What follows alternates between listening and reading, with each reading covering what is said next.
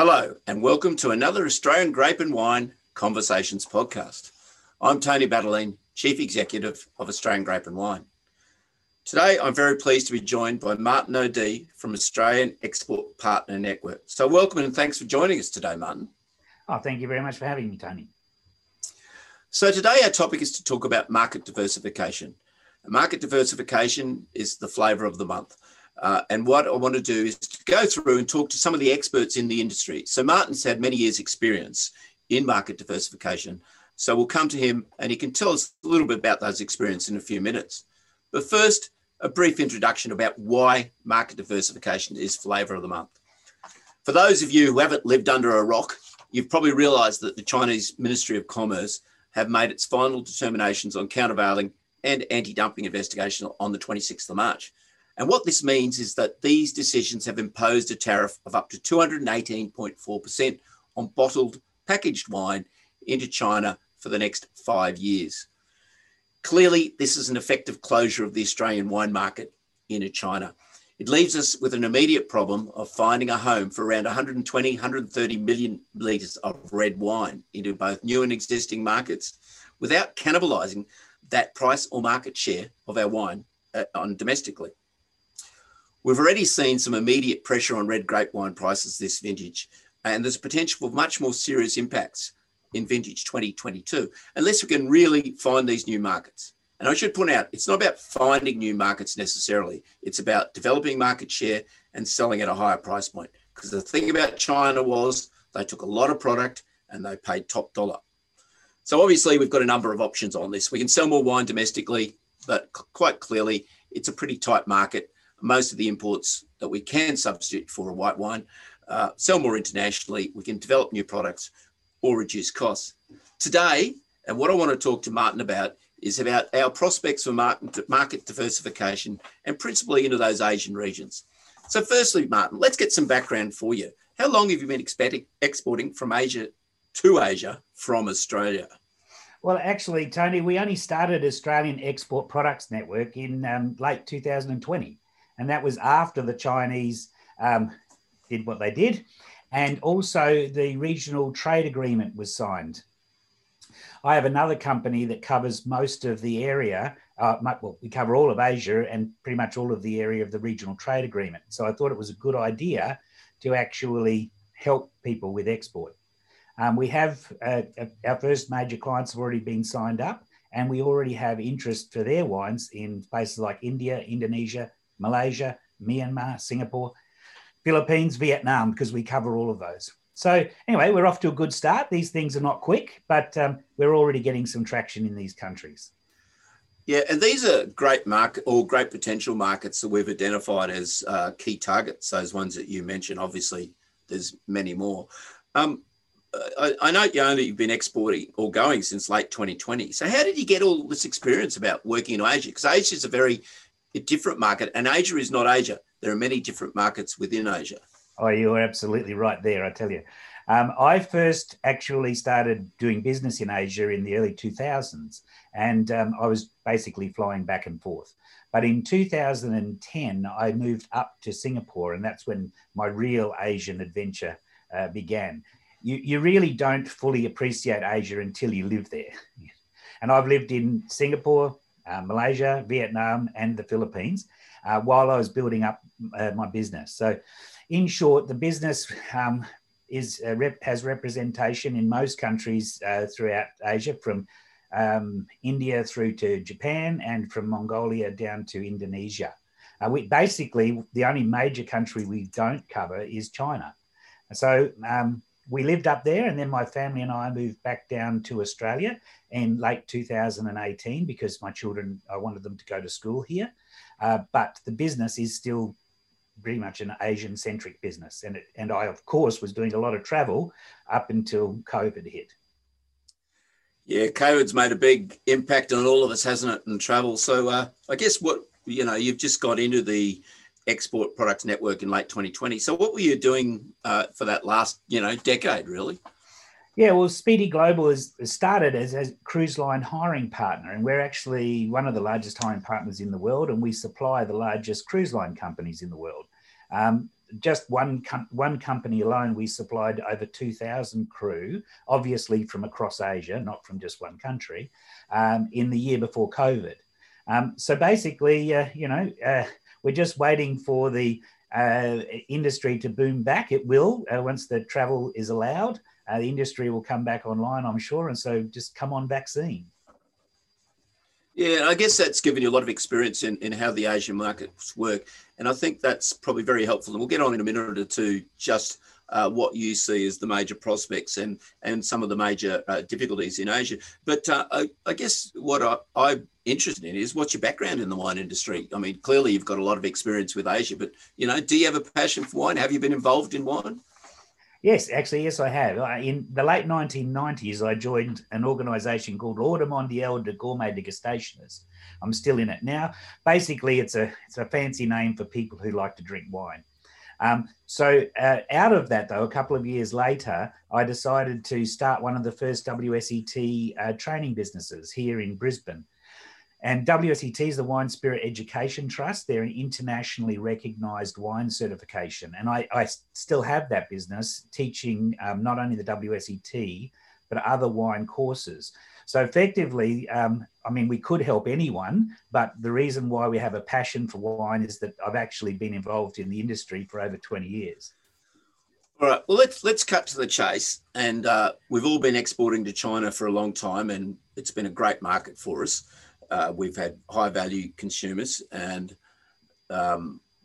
they've really paid top dollar. Now that market is closed for at least 5 years, unless there's a dramatic change in the international sphere. And I don't see that happening anytime soon. So why is exporting wine to China different to exporting to Asia? What's the difference? Well, when I was teaching, and I still do, but over the years, we've taught a lot of Chinese people. And a lot of them were students, and some of them were actually Australian residents. But all of them, well, almost all of them, they said their reason for actually doing the training programs was so that they could export Australian wine to China.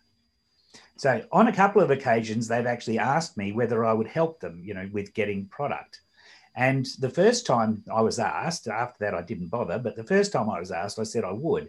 And I found that when I was dealing with the producers, when I was talking to them, they basically were either already exporting to China, and they really did not have any desire for more customers.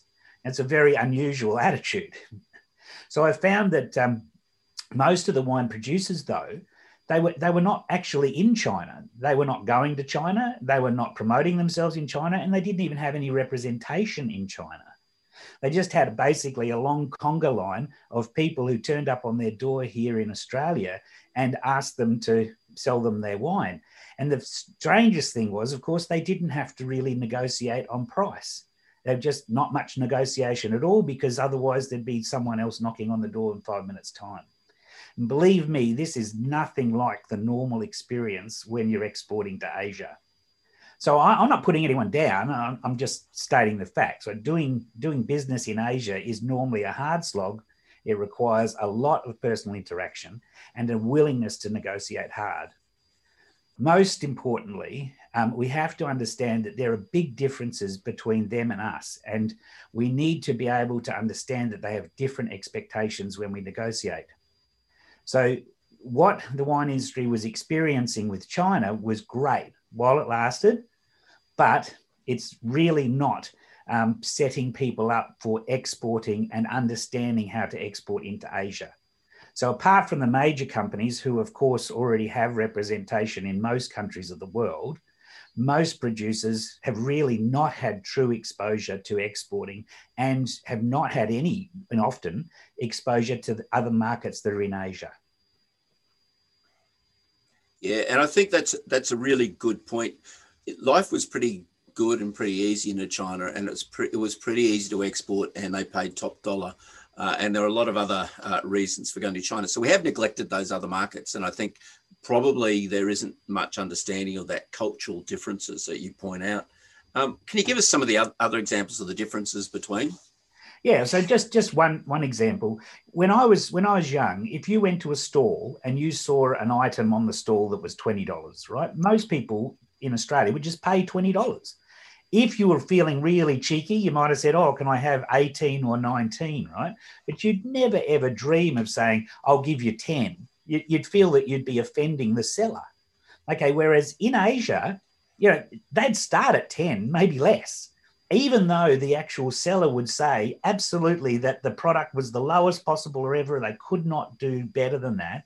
But then they would start negotiating, and they would probably end up at $14, at which point in time there was a good sale made and both sides were happy. So neither way is right or wrong, but it's just that they are different. And people, if they want to diversify, they've got to understand that our expectations and our experiences are different. And so that's just one example. And I'm sure that a lot of your listeners are probably familiar with that type of thing, especially if they've traveled to Asia.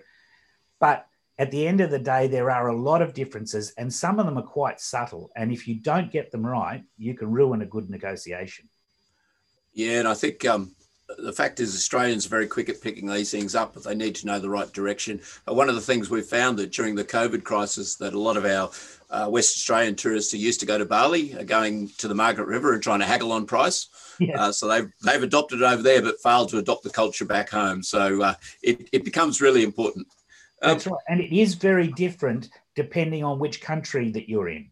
So basically, if you didn't negotiate in India, that is different to Vietnam. Vietnam is different to South Korea.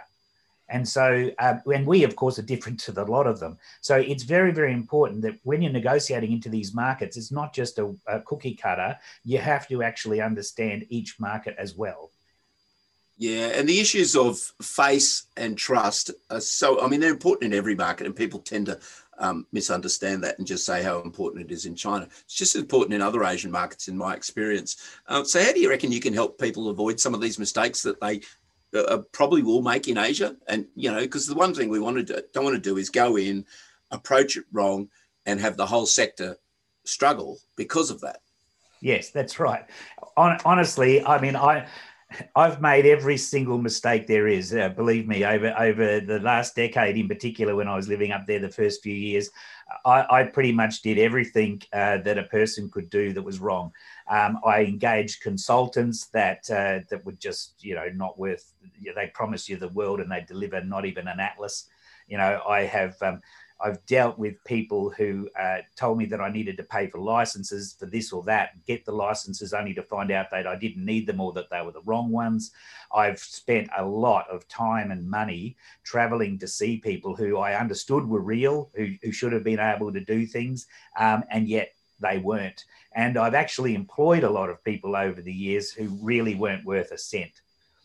So, I've made all the mistakes, I reckon, that anyone can make, and there probably are a few still for me to find, but I've also learned from those. So we've been able to put, that time, money and grey hair into good experience. And I think from that, I can actually assist other people to not make the same mistakes and not have to go through the same pain, not get the same grey hair. And hopefully, of course, the other one is speed it up, because I already have the relationships in place. So as you said before, quite rightly, a lot of Asian business is done on connections. So hopefully we can speed up the process for them. So Martin, I would just like to have grey hair rather than no hair. So that's certainly one thing that I don't think you can help me with. Sorry. I guess you as a company and other companies like yours, because this is not an advertorial, this is a discussion about the market diversification. But why do you think there are real benefits engaging someone like you to get in rather than going it alone into some of these markets? Yeah. So, well, first of all, I think that the major point, and as you say, not just us, but if you can find another entity that's like us, you really need to have a reliable chain at the moment, a trusted chain, in order to be able network, to be able to get in. So over the last decade, we've built that team. That team works with my company, with me, on the ground in these countries.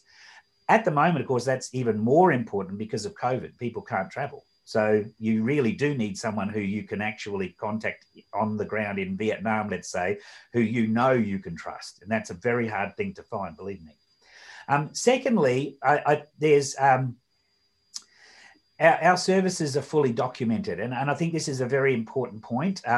We actually are eligible for grants in the sense that our services are actually grant eligible. Now, obviously, an individual company needs to still apply for the grant and still needs to be granted it. So it's not an automatic thing, but we will even assist people with getting grants. In fact, we have a really good grants person who can assist in all sorts of grants. But our thing is grants eligible, and it is very important, I think, that people take advantage of that. No point in spending your money if someone else will help you.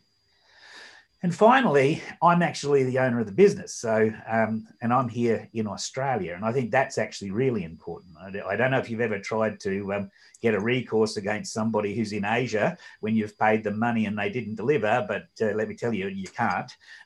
So at least they're dealing with somebody who at the end of the day is here, my family are here, and they have recourse. So, it's funny though, producers here always think that, the other side should trust them, and that they are, because they're righteous and they're real.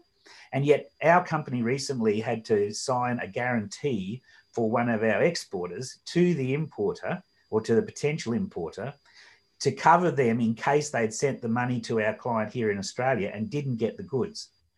So trust is a two-way thing. Because we're on the ground in the country, they trusted us knowing that we would go around, they could come around, knock on the door and say, we haven't got the goods. So it's a two-way thing. So that's a reason, I think, yeah. Yeah, and I think it's a really good point in people trying to diversify quickly to build that trust. You can't do it overnight. So people look for other channels. I guess finally, what's your best advice now as everyone rapidly is trying to diversify into Asia? What's your best advice about diversifying to more of these Asian markets? Yeah, look, I think the first and most important thing is that you don't know if a new market for your goods exists until you try to find it. That's the first one. And the second one is you'll rarely find a new market until you try. So I'm not saying that it's easy. I'm not saying it's cheap. I'm not saying it's guaranteed or quick. But at the end of the day, it's better than sitting here doing nothing and literally dying on the vine. Excuse the pun. So, the mean age in Asia is 28 years old, if I believe that's correct. And this is a great age, of course, to start drinking wine. They're heavily influenced by social media. There's a growing middle class and there's an increased awareness of wine. And so my point is that I think that in my mind that there's a market there, and that if we go and approach that market and we tell them about our products, then it just stands to reason that we should get sales and increase it. And of course, It reduces the risk of dealing with just one company. Or one country, I should say.